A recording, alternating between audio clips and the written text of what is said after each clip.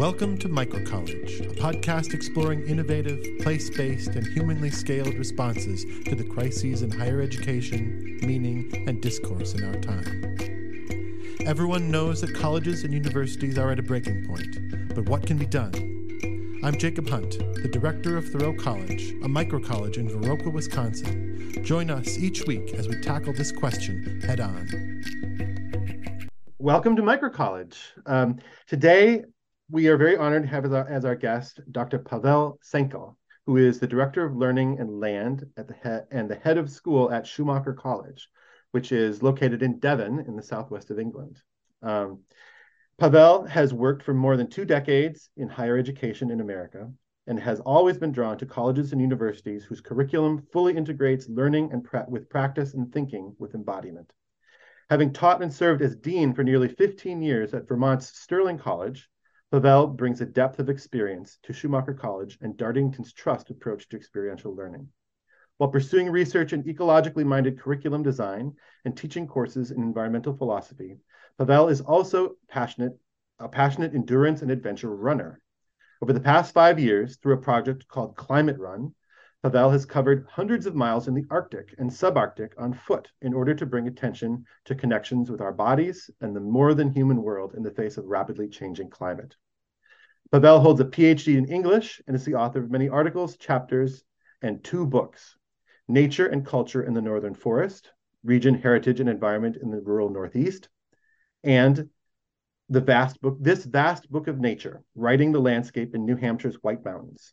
He's currently working on a book titled Resilience in the North, Adventure, Endurance, and the Limits of the Human, which threads together personal narrative and observation with environmental philosophy and reflections on what it means to be human. So thank you again for joining us, Pavel. Well, thank you, Jacob. It's a real pleasure, and thanks for reaching out. And I look forward to the conversation. Yeah, lots of things I'd like to talk with you about. Lots of connections to our work here at Thoreau College. As I mentioned, as we were getting on, both Schumacher College and Sterling College are important inspirations. Really, I think, see as models and leaders with years of experience in the kind of work that we're trying to do here in Wisconsin. But here on Microcollege, on the podcast, we always like to start with people's biographies. So I want to ask you to reach back to when you were 18, 19, 20, 21 years old and think about, just give us a picture of where you were during that time period. What were the big influences on you, people, places, ideas, and how did that shape the path that you took? Wow. Well, that seems like a very long time ago, if you ask me.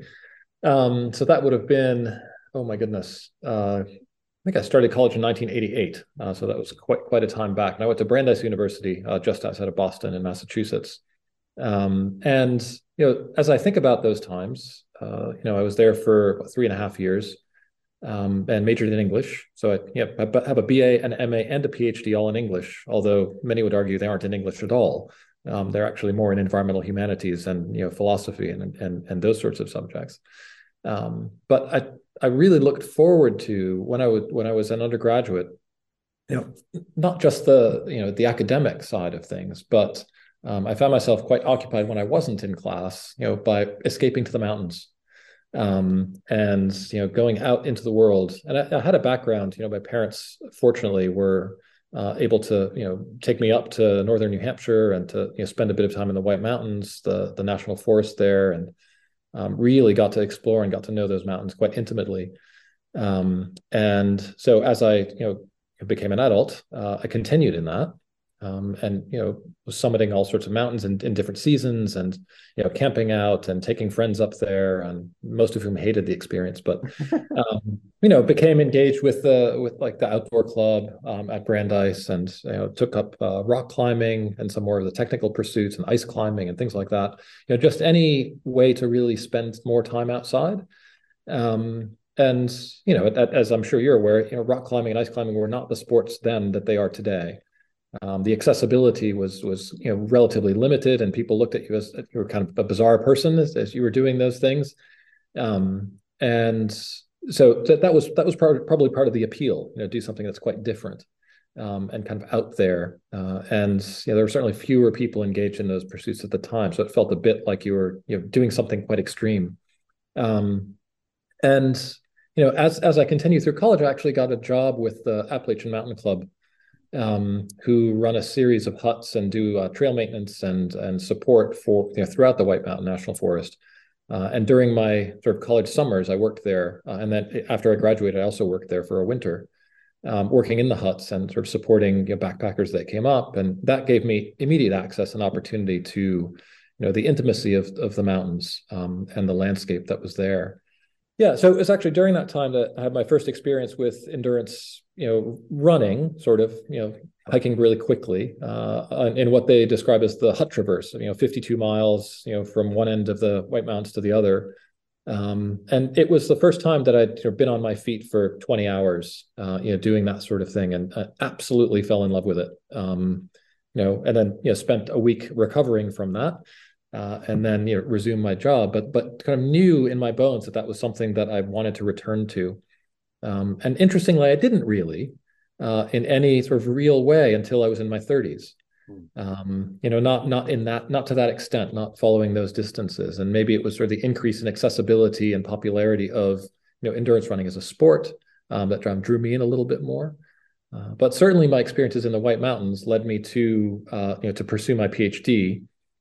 Which really focused on that region. And I was really quite keen to look at, how a landscape transforms from, these are certainly loaded terms, right? So from frontier to tourist economy.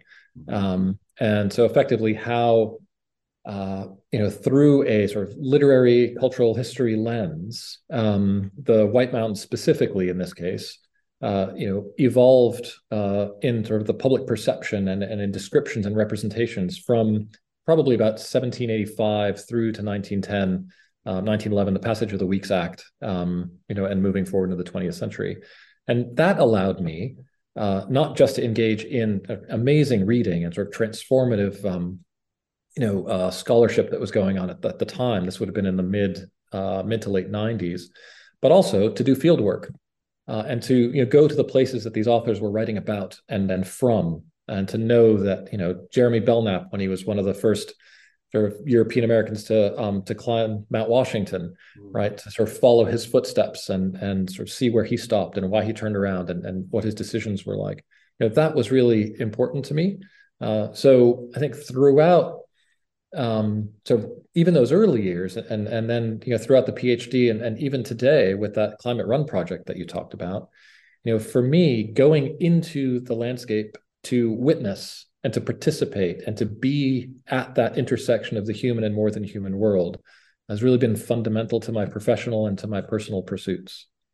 Yeah, amazing, like holistic vision of life and of say an academic or a scholarly pursuit, which is also embodied and physical in the way. I think that I get a real sense from everything you do is that intersection of the body and the mind and the exactly. Landscape, right, is beautiful and something close to our hearts. Obviously, we've picked up Henry David Thoreau's name, and you're there. You've spent a lot of time there in Thoreau country, and I'm sure. Yeah, I mean, he modeled a certain way, something that's inspiring to us, at least in that way at an earlier phase in our civilization.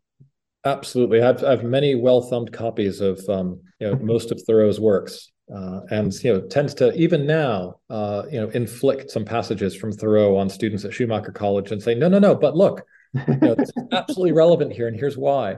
And definitely the case of a thinker who's been so influential that it becomes sort of cliche almost, some of the things that he said. But he was that's right. Yeah. Well, beautiful. So I think.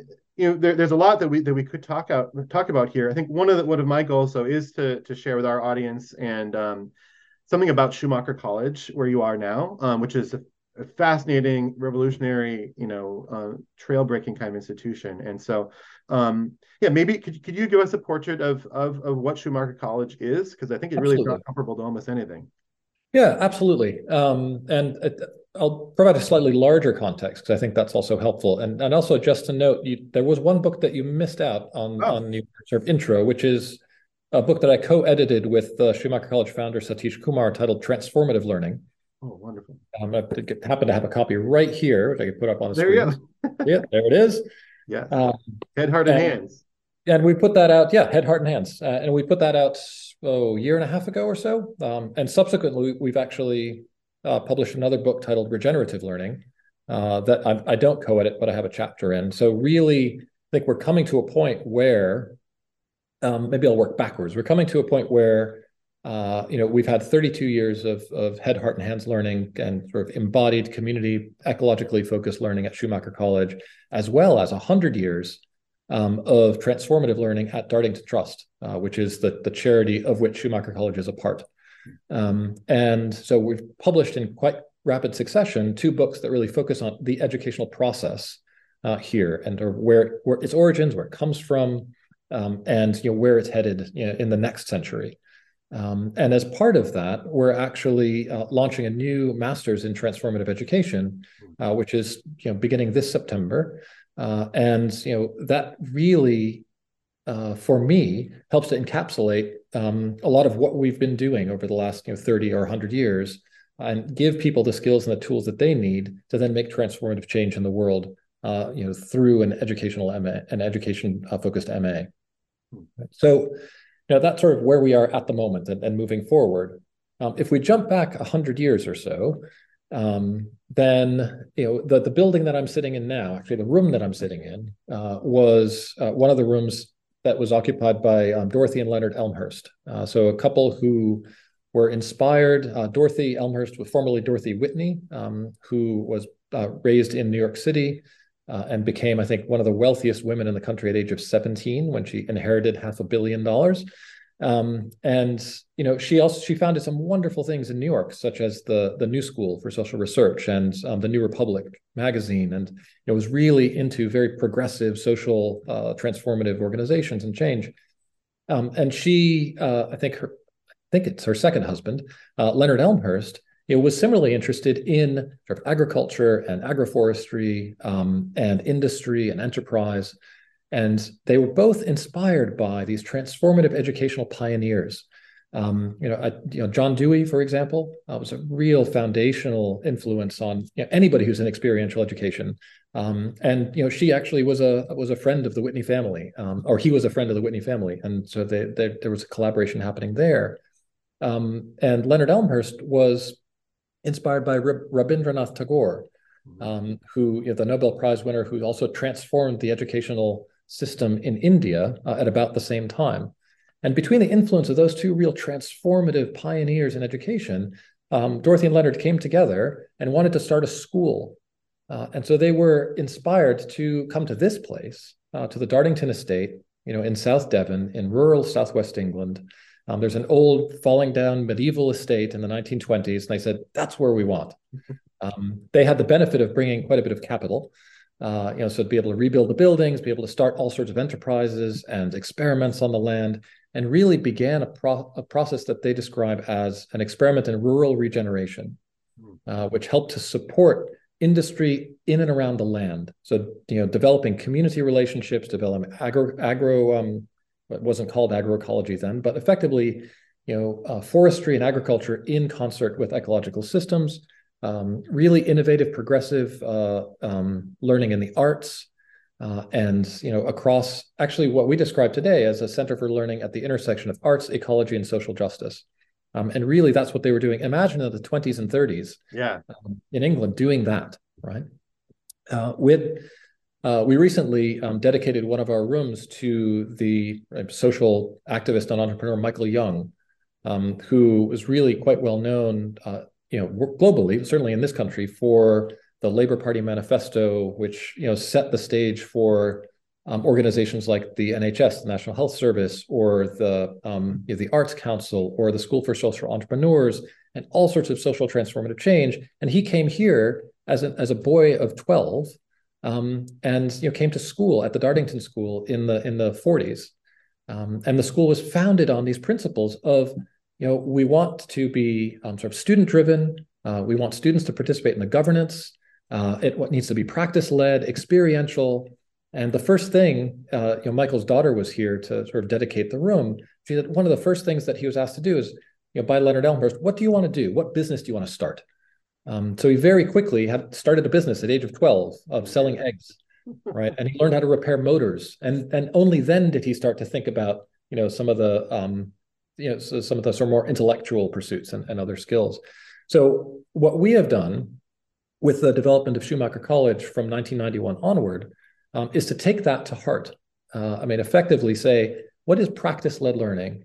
And how can we actually begin with the doing and use that as an entry point to sort of open up the context and open up the conversations around global connections, around our ability to leverage change, our ability to be transformative. And because that's an experiential and embodied process that students are immediately drawn into, whether it's in the classroom and doing particular projects that then they reflect on and see the context for, or if it's living in community and working in the college gardens, or helping to prepare the food, or participating in the rhythms of the day, all of those become sort of part of the embodied practice that then enhances the overall learning and the transformative experience that they have. And we found that that's absolutely true. That even if students come here for a short period, whether it's 1 or 2 weeks, then sometimes that's sufficient to just sort of spark a little bit of interest in, like, all right, how can I take this what I've learned here, and how can I make that bigger? Mm-hmm. Yeah, amazing. Yeah, so maybe could you talk a little bit about the sort of the scope and structure of these programs? My sense is that there's actually a lot of change and there's development going on right now there about this. There is. So we're in a midst. I think every college always needs to be right in the midst of an evolutionary process. And so, for instance, I've been here for 4 years. Came in 2019 in the autumn. And when I arrived, there were 2 postgraduate programs running at Schumacher, and there were 23 students enrolled in those 2 programs together. Typically the college had run 2 programs, maybe occasionally a third, and then a series of short courses as well over the course of the year, about 30 of them. So people would come for a week or for 3 days and learn something quite specific. Now we have about 120 students, and we run about 90 different short courses over the year. And in addition to the 8 postgraduate programs we started an undergraduate program in regenerative food and farming. So what we've done in this relatively short period during a global pandemic, when for a period of time there, we weren't allowed to have students, we had to have students online only. We've been able to look at what are the needs in the world, and what are students coming to us wanting to know, wanting to learn, and then what are the best skills and tools that we can provide to an intergenerational cohort of students to go off and make that transformative change, and what processes do we need to have in place. So we did make some transitions right in 2019, where this was before the pandemic, and thankfully we made these. We lowered our tuition fees by about 40%. We transformed most of our postgraduate programs to low residency, which means that students come for between 2 and 5 weeks at a time in residence, and then they go off and they hopefully will start applying some of what they've learned in their home communities or in their workplace, and then they come back again and repeat that over the course of the year. So each master's program is approximately 10 months long. It's quite an intensive program, usually 4 taught modules and then a dissertation module. And then our undergraduate program is more fully residential. So in the UK, an undergraduate degree is 3 years typically. So we're in the sort of latter half of our first year of the BSc, and we're right now recruiting for a second cohort. And so hopefully, by the end of year 3, we'll actually have probably, I would say, about 50% of all Schumacher students will be engaged specifically in food and farming related courses. Whether we've got a master's program in regenerative food farming and enterprise. We also have a certificate-based 6-month residency in agroecology, so practical agroecology. And those students are here from April to October each year. And so really the focus is shifting, slightly to thinking much more practically and acting much more practically in the service of food systems and food systems transformation. We're in the beginnings of a conversation around developing a program in food systems leadership, so that we can do that on a much larger scale. And we're even stepping outside. One of the important pieces for me is that not only do we have this beautiful 1,200-acre estate, which has, it's quite a complex, structure here. We have residential tenancies, we've got, business tenants, we've got 4 active farms run by different partners. We have a 100-acre, ancient woodland with a ancient scheduled monument embedded in it. We've got 6 kilometers of river frontage on the River Dart that's on the estate. It's an absolutely beautiful place. I feel like I'm on holiday whenever I come to work. But at the same time, that can be a bit of a trap, right? Right. Because, we are, it's a 3.5-hour train ride from London. It's not the most accessible place to come. Yet historically, it's been a place where people have gravitated to from around the world and come here to have these amazing experiences, whether in the Summer School of Music, which has been running for 70 years to bring, all sorts of world-renowned composers here, or whether it's people like James Lovelock and, Tagore himself and others coming in, to support the learning on the learning side.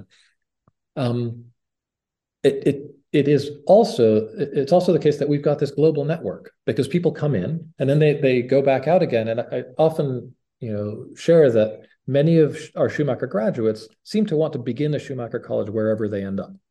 And so because of that, we have these wonderful partners in places like Peru and Colombia and Brazil and South Africa and India and Japan and China and Australia, and all over the world, that have these sort of upstart communities, right, that are about community living and embodied practice and experiential learning and living, and very often about food production and food systems generation. So we're also developing, right now in partnership with the UN Development Program, a global network, a global learning network in conscious food systems, where we're creating this ground up curriculum design that's built on what all of these partners from around the world can contribute, because recognizing there's expertise all over the place, and that we can be, our service is as facilitators to help that equitable exchange of knowledge and experience across a network like that. So for me, it's not only do I want people to engage in practice-led experiential learning here in this beautiful place, but I also want to be able to reach out, and we historically have been, but to reach out in new ways now, with the technologies that we have available, to be able to leverage even greater change, and to support people who would never have the opportunity to come to a place like this. Yeah, that's really exciting, right? I think that's our history here at Thoreau College is much shorter than that one, and our footprint is at this point much smaller. But even we also see that our students, our people who have any contact here also want to bring this idea elsewhere, and it does seem like a part of the mission, really. And it's cool to see that happening on a global level in the way that you're describing it. Yeah, absolutely. Yeah. So I think you're one of the things that stands out about Schumacher. Schumacher College is named after E.F. Schumacher, the writer of the famous "Small is Beautiful," which is a very influential book in our local community, and this humanly scaled kind of enterprises of micro colleges and so forth takes a lot from those ideas. You as you're describing, some growth and development from a situation where you have 23 people, living together in a remote location to 120 or 200 people who are in different stages of remote or low residency kind of engagement. How are you working with that transition with some of these core values of head, heart, and hands engagement and this kind of small is beautiful E.F. Schumacher kind of thing? Well, I mean, honestly, that's a key question for us. How to be able to continue to do, the sort of community-led learning, really. Because it all comes down to that sort of experience in community and working with fellow students, staff, volunteers, residential volunteers who we have, in the context of also being as accessible and affordable as possible, and not wanting to limit access as much as we possibly can. So, one, just to reflect, this is the, I think, 60th anniversary of the publication of Small is Beautiful. So there are all sorts of events, going on that we're participating in as well. And it's interesting is, I often have there's these discussions about, well, what is small, right? Or, to take another term from Schumacher, what is appropriate technology? And what, because those definitions, I think, are quite open, and they were defined in a particular way 60 years ago. And I think we can define them in a contemporary way now. And I remember conversations when I was at Sterling College when, we had sort of similar ideas. I think we had like 60 students or 70 students. And, we recognized that to maintain some financial sustainability, we needed to grow at least a little bit. Mm-hmm. So what was that magic number of students? And somebody said 125. Beyond 125, then it becomes too big. And somebody said, well, 200, beyond 200, and somebody said 60. And so, I think it really depends on how you approach the relationships within that community.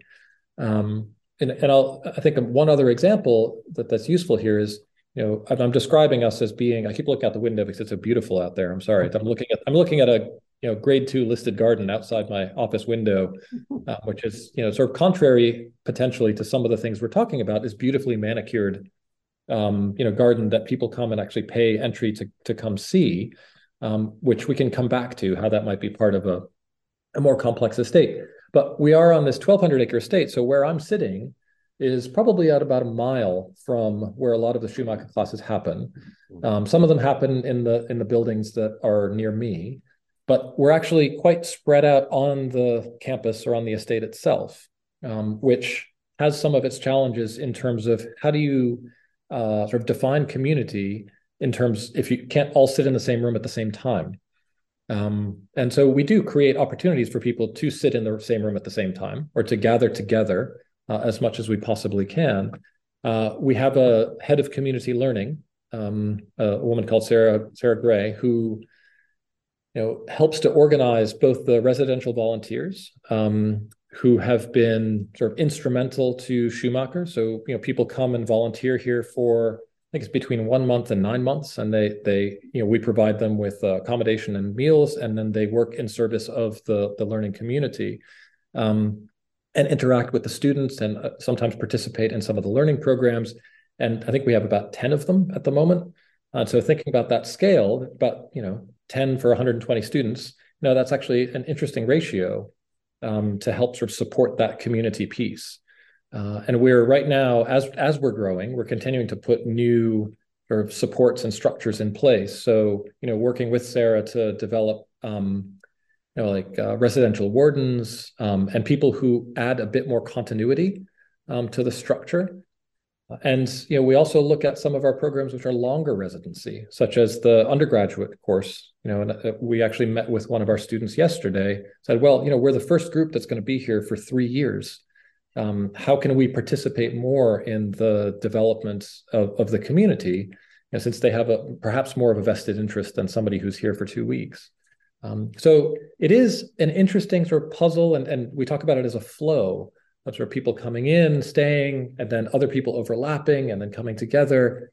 And it, in some respects, it's absolutely beautiful, but logistically, it can be kind of a challenge to create those spaces where, sometimes I describe it as scaffolding spontaneity. Where our job is to create this scaffold so that people can bump into each other and have these wonderful conversations, or have a work experience together with students that they don't have classes with, and things like that. So there's a lot that goes on behind the scenes, but I'll say it's not without its challenges. Absolutely.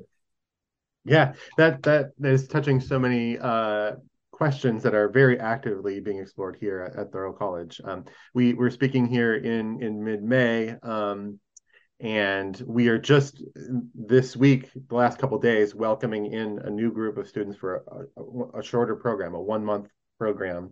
They're joining a group of students who've been here for 3 or 4 months in advance. And so exactly this process of weaving together 2 groups for a different season, different kind of cycle of outdoor activities and academic activities. We also have 1 or 2 day session folk school classes with people who come. So we're doing a lot of these same things. And it is the goal, the beautiful things that you're describing about people bumping into each other and working together. Building a scaffolding is a good metaphor for that, because that is part of the weaving that happens in a place like this. Yeah, absolutely. And for every time that it's wonderful to bump into somebody, then you realize, well, I'm bumping into them because the line for the food is really long, because there are all these extra people here that weren't here last week, right? And so want to make sure that we work all those systems through. So yeah, it's a bit tricky, but it also we're transitioning in some of our physical spaces as well. So, for 3 years, we were not allowed to use the sort of main building that most of the Schumacher classes happen in, the old postern it's called, because the roof had collapsed. And so we spent 3 years sort of project managing a new roof for that building, and only in November did we start getting back in. So there's this whole sort of movement, this transition, and so I think an interesting question for Thoreau scholars is, is place right so fundamental to identity that you can't take that identity and move it somewhere else and to create that place to be your own, right? So if you're so invested in a particular building or a particular landscape, can you take that same sense of community and move it someplace else and sort of rebuild that same community? And of course, it will be different because you're in a slightly different place. But I think we have found over the last, I haven't been here that long, but over the last decade, that the college has moved around a bit. And I think it's a testament to the sort of the strength of community that you can put it somewhere else. And it can flourish in different and new ways and use facilities that you never knew could be used in those particular ways. But for me, that's actually really fascinating. Yeah, so place-based education is a key principle that we're working with here. Obviously, you've devoted much of your life to places and thinking about places and its role in education. And you've got an institution that's bringing people, instructors and students from everywhere in the world to a very particular place. Yep. That's an interesting question. What is the meaning of a place-based education, like that for people who are not from there and probably won't stay there? Most of them, they will go back to their homes or somewhere else in the world entirely. Yeah, I mean, it really is. And as I talk about sort of more distributed global learning networks, right, that's an attempt to reach people who are obviously in different places and have connections to different places, cultures, communities, time zones, economies, politics, et cetera, and bring them into a sort of more coherent network where we could sort of have that exchange of learning and knowledge. And it's really interesting. I mean, I'm reflecting on the sort of similarities between here and where Sterling College is in northern Vermont. Vermont itself, it seems to be a magnet for innovation in progressive land management and in value-added food production and in agriculture and cheese production. And just I was able to benefit really greatly from all the breweries and all the cheese producers and all of the delicious food that was happening in that area of Vermont. Similarly to South Devon, lots of enterprise, lots of people come here and say, all right, I can have some access to land here.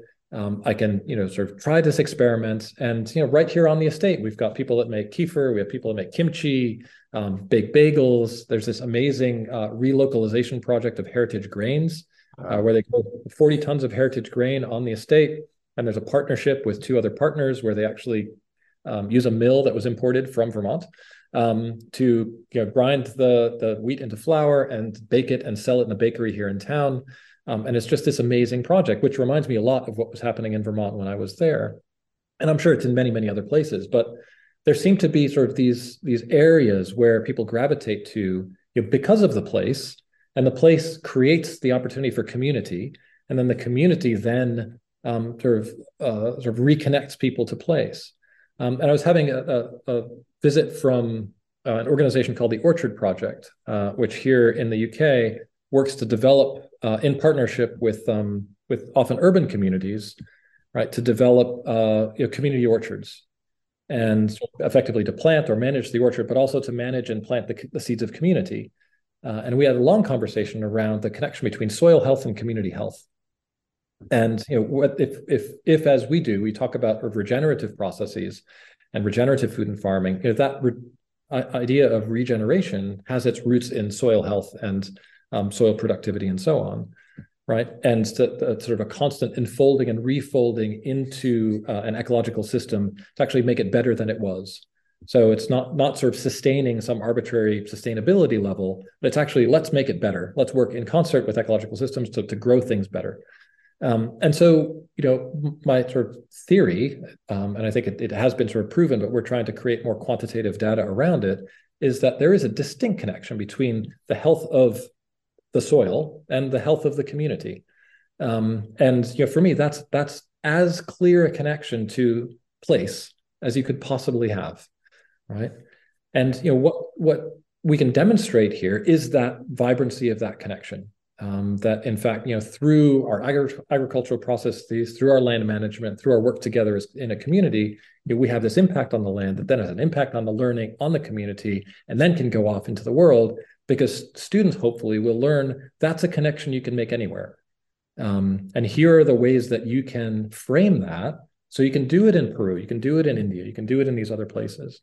Right? So for me, it's the transfer of that, which I think is obviously a key to all experiential learning. How do you transfer that into what sometimes students call, I think disparagingly, the real world, right? Because I live here and I work here. This is my real world. But how do you take that in other contexts, right? That might not be here. Yeah, fantastic. And that you've answered the question I was going to ask next. Really was to characterize the relationship between Schumacher College and the surrounding community. But I think, yeah, clearly profound and extensive. Yeah, and complex, absolutely complex. I mentioned we've got all of these commercial partnerships, and we have 25 land-based partners, or tenants rather, including a number of active farms. Everything from a nationally recognized biodynamic farm to a farm that has a veg box scheme and a CSA, to sort of equine therapy, to all sorts of things are going on. All of which I'd love for our students to partner with, and many of those places do offer placements for our students, and so we have a sense of sort of collaboration there. But I always think, is there more that we could be doing? So we're continuing to explore ways that, whether through formal structures, MOUs or other sorts of contractual relationships, or through the incidental community working, because there is a fair bit of sharing resources. We might, a farm might take the manure from the horse, from the equine therapy, concern, and use that for fertilizer. And, those sorts of sharing of resources as well as ideas go on all the time. Yeah. Yeah, that's amazing and very inspiring, to what we hope to do here. I'm wondering, all that you're describing, and this is the impression I've had of Schumacher for a long time, is there are all of these different facets, many different things going on, different lengths of programs, different types of focus, from the arts to sustainable agriculture to these conferences and all kinds of things. Would you say, there seems to be, a strong aesthetic, a strong kind of ethical and philosophical core to all of this, and how do you maintain that and cultivate that, and all the people who are coming in, how do you connect to the kind of a kind of an epistemological or philosophical kind of shared vision of reality with all those things going on? Well, I'll admit I'm wary of shared visions of the world, because I think what I'd love to think that we do is actually open up people's sort of minds to the multiplicity of visions of the world, and to think about how we can look at sort of expertise from indigenous communities, or expertise from from the historical past, or expertise from the contemporary present, and bring people who are interested in technology and philosophy and economics and design all together. And I think that for me is the strength of the teaching that we do. So I think there is an underpinning sort of pedagogical approach. So if we have a shared philosophy, it's around the head, heart, and hands approach to learning. It's around the practice-led, embodied approaches that are grounded in community and ecological thinking. It was I think it was in 2017 or somewhere, that I was in Austin at the South by Southwest EDU conference, and I gave a talk on ecology as a model for teaching. Mm-hmm. And I made the point there that I've been saying over and over again throughout the years, and that it does find its way into some of the chapters in the books that I've written. That from the very assignment that you do in the classroom and sort of the day-to-day, all the way up to the governance of the organization, right? There is an ecological model that is about resilience, that's about sort of regenerative processes.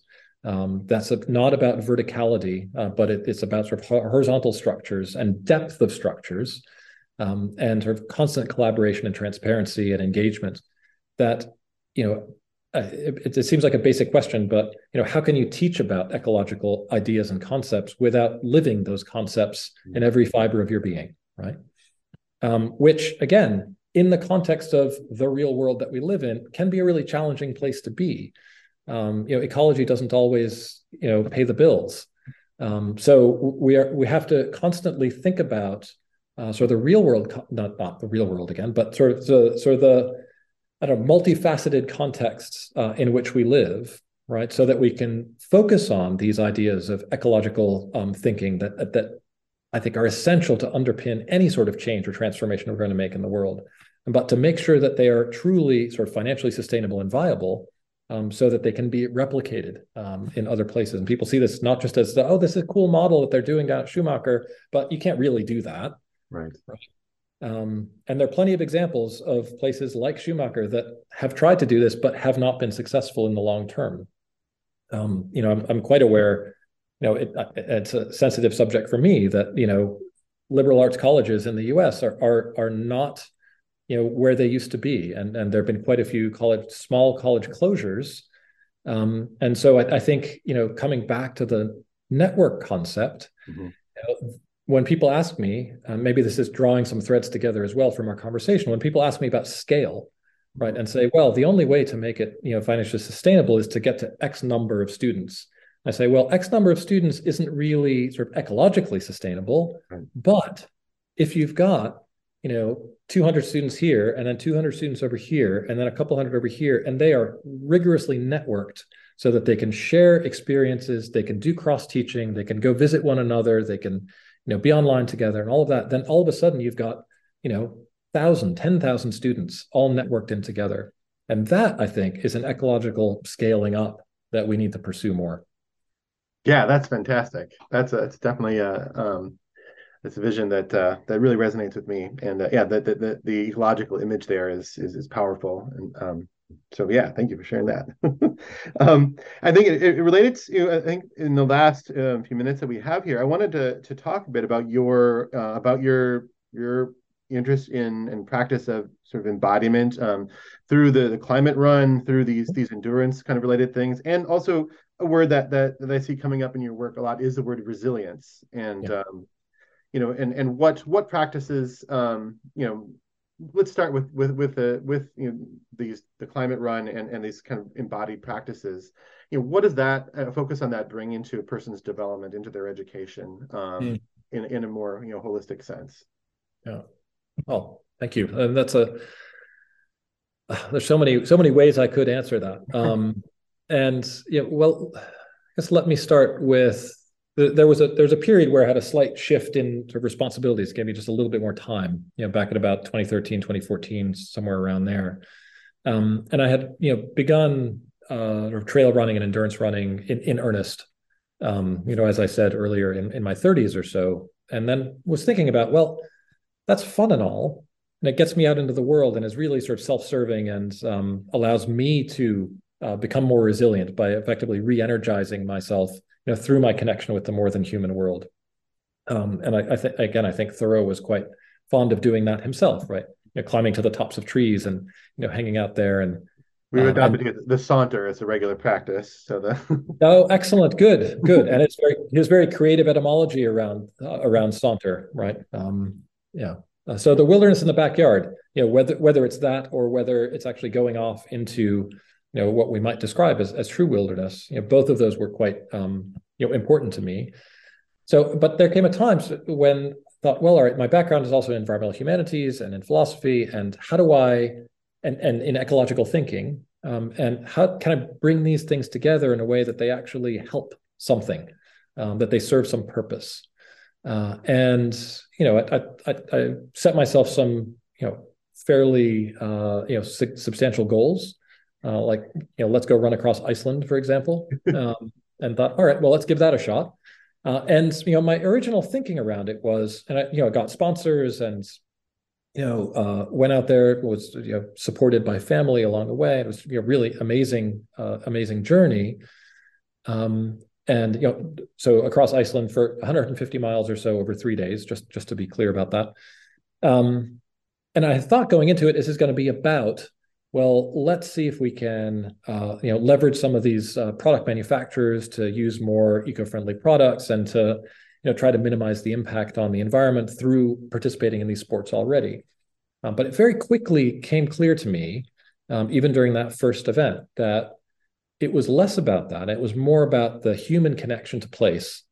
That as I was going across places where the impact of climate change was much more visible than it was, in the Northeast US, for example, where I was literally running by, mountains where there used to be a glacier 5 years ago, there was no longer a glacier. And in 2014, there was actually the first study that was able to connect, post-glacial or isostatic rebound when glaciers melt in Iceland to anthropogenic climate change. So they were literally able to connect the dots and measure, post-glacial uplift at amazing velocities of about 30 or 40 centimeters or millimeters per year. Millimeters, not centimeters, millimeters per year, but literally almost enough so you could sit there and watch the Earth's crust rebound as a result of, greenhouse gases caused by anthropogenic climate change, or vice versa. And I wanted to be in those places. And it became quite quickly, as I did that run and as I ran across Arctic Scandinavia, up the Nordkalottledden trail between Norway and Sweden and Finland, visited Svalbard for some running and the Faroe Islands and other sorts of places, as well as some in the US. It was about sort of going back and giving large-scale presentations to all sorts of different audiences about, look at these beautiful pictures of this landscape, which is then now being impacted by what we're doing here. So let's connect those dots for ourselves. And then also, how can our participation in things like endurance running or things, whatever sports you're participating in, how can that, by recognizing your place in the world and your connection to the more than human, begin to build a more resilient relationship between yourself and the world around you, which hopefully then can precipitate change, right? So all of that is to say that when I started developing, specific programs in applications of environmental philosophy, and teaching a course on trail running at Sterling College, and developing the master's program in movement, mind, and ecology here at Schumacher, that was at the heart of those. And I just gave a seminar to the movement, mind, ecology students a week ago, and I showed them a picture of this was the moment in Norway when I thought about this program at first, because this was the moment where I felt absolute blur between the human and the more than human. Like I was, some people call it a runner's high. I think it's quite different than that, but it's recognizing your vulnerability in the context of a much larger world. And I use the term more than human to sort of designate, we're just part of this bigger thing. We're not other than it. And so I wanted to create programs that give entry point for students to experience that same thing.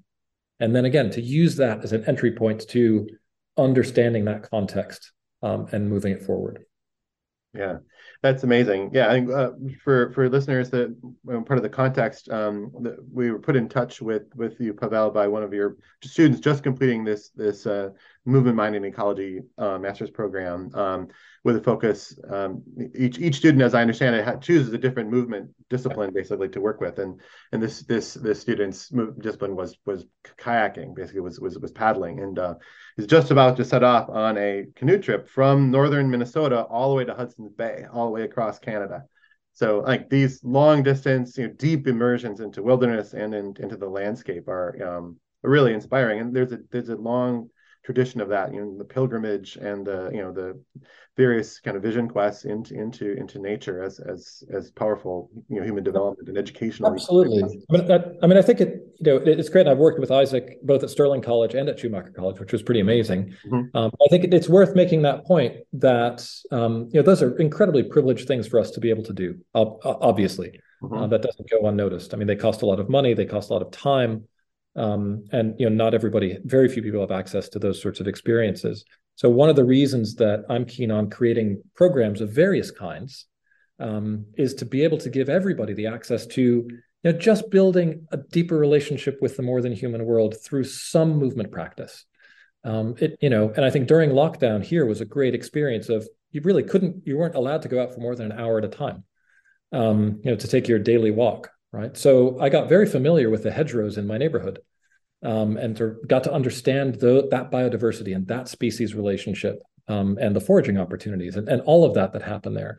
right? So I think there are entry points for everyone in this context. And for me, it happens to be, the endurance run or the endurance, adventure race somewhere. But hopefully I can take a kernel of that back and to help inspire others to participate in whatever way they can. Yeah. Amazing. I need to let you go, Pavel. Thank you so much for your time. Thank you so much for your work and your leadership. And thank you for sharing with us here today. Great. Thanks so much, Jacob. It's been a real pleasure.